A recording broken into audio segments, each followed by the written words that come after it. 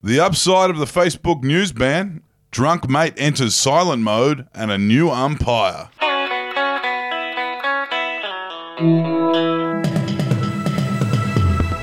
Hello, it is Monday, the 22nd of February. My name's Wendell Hussey. And I'm Clancy Overell. And this is the Batuta Advocate's Daily News Bulletin.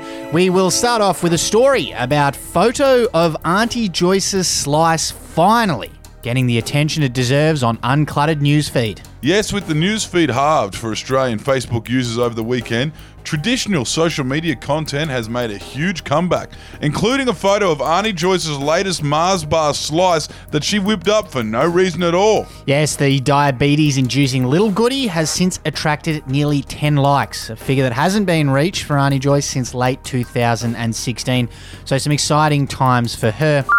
Elsewhere around Batuta over the last couple of days, a local mate has entered silent mode while channeling all of her energy into not throwing up in the back of a cab. Yes, Sarah Gardner from down there in the French Quarter revealed that she was notably absent from an excited conversation on the way home from the pub on the weekend, with the cabbie nervously glancing back in the rearview mirror and her friends drunkenly running through the events of the night. Young Sarah was left staring at the back of the seat in front of her, praying for the nightmare trip to end before she chundered.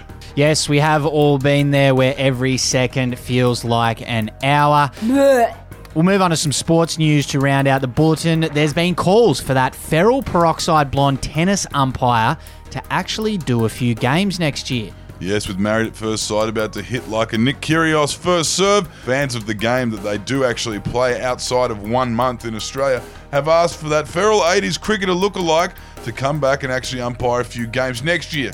Yes, he's been popping up in all of the ad breaks, reminding uni students that they can eat very cheaply. He's now been reportedly sounded out by Tennis Australia after demonstrating his ability to show tennis players, notoriously argumentative of course, who calls the shots. Quote of the day today comes from former Prime Minister Kevin Rudd, who, when speaking at the Media Diversity Senate inquiry on Friday that slipped under the radar because of everything else that's been going on, said, "Everyone's frightened of Murdoch. They really are. There's a culture of fear across the country. No one should be frightened of Murdoch, but I can tell you he's a frightening kind of guy because of the power he wields." What do you make of that, Clancy? Look, it's coming from a man who was burnt twice, I guess you could say, by Murdoch. He was rolled twice. He understands the power of the man. But also, he didn't mind cuddling up to him in the Kevin 07 campaign, so what can you say? Yeah, he certainly got lured in and sucker punched back out.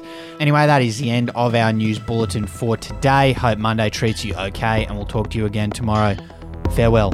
Hooroo.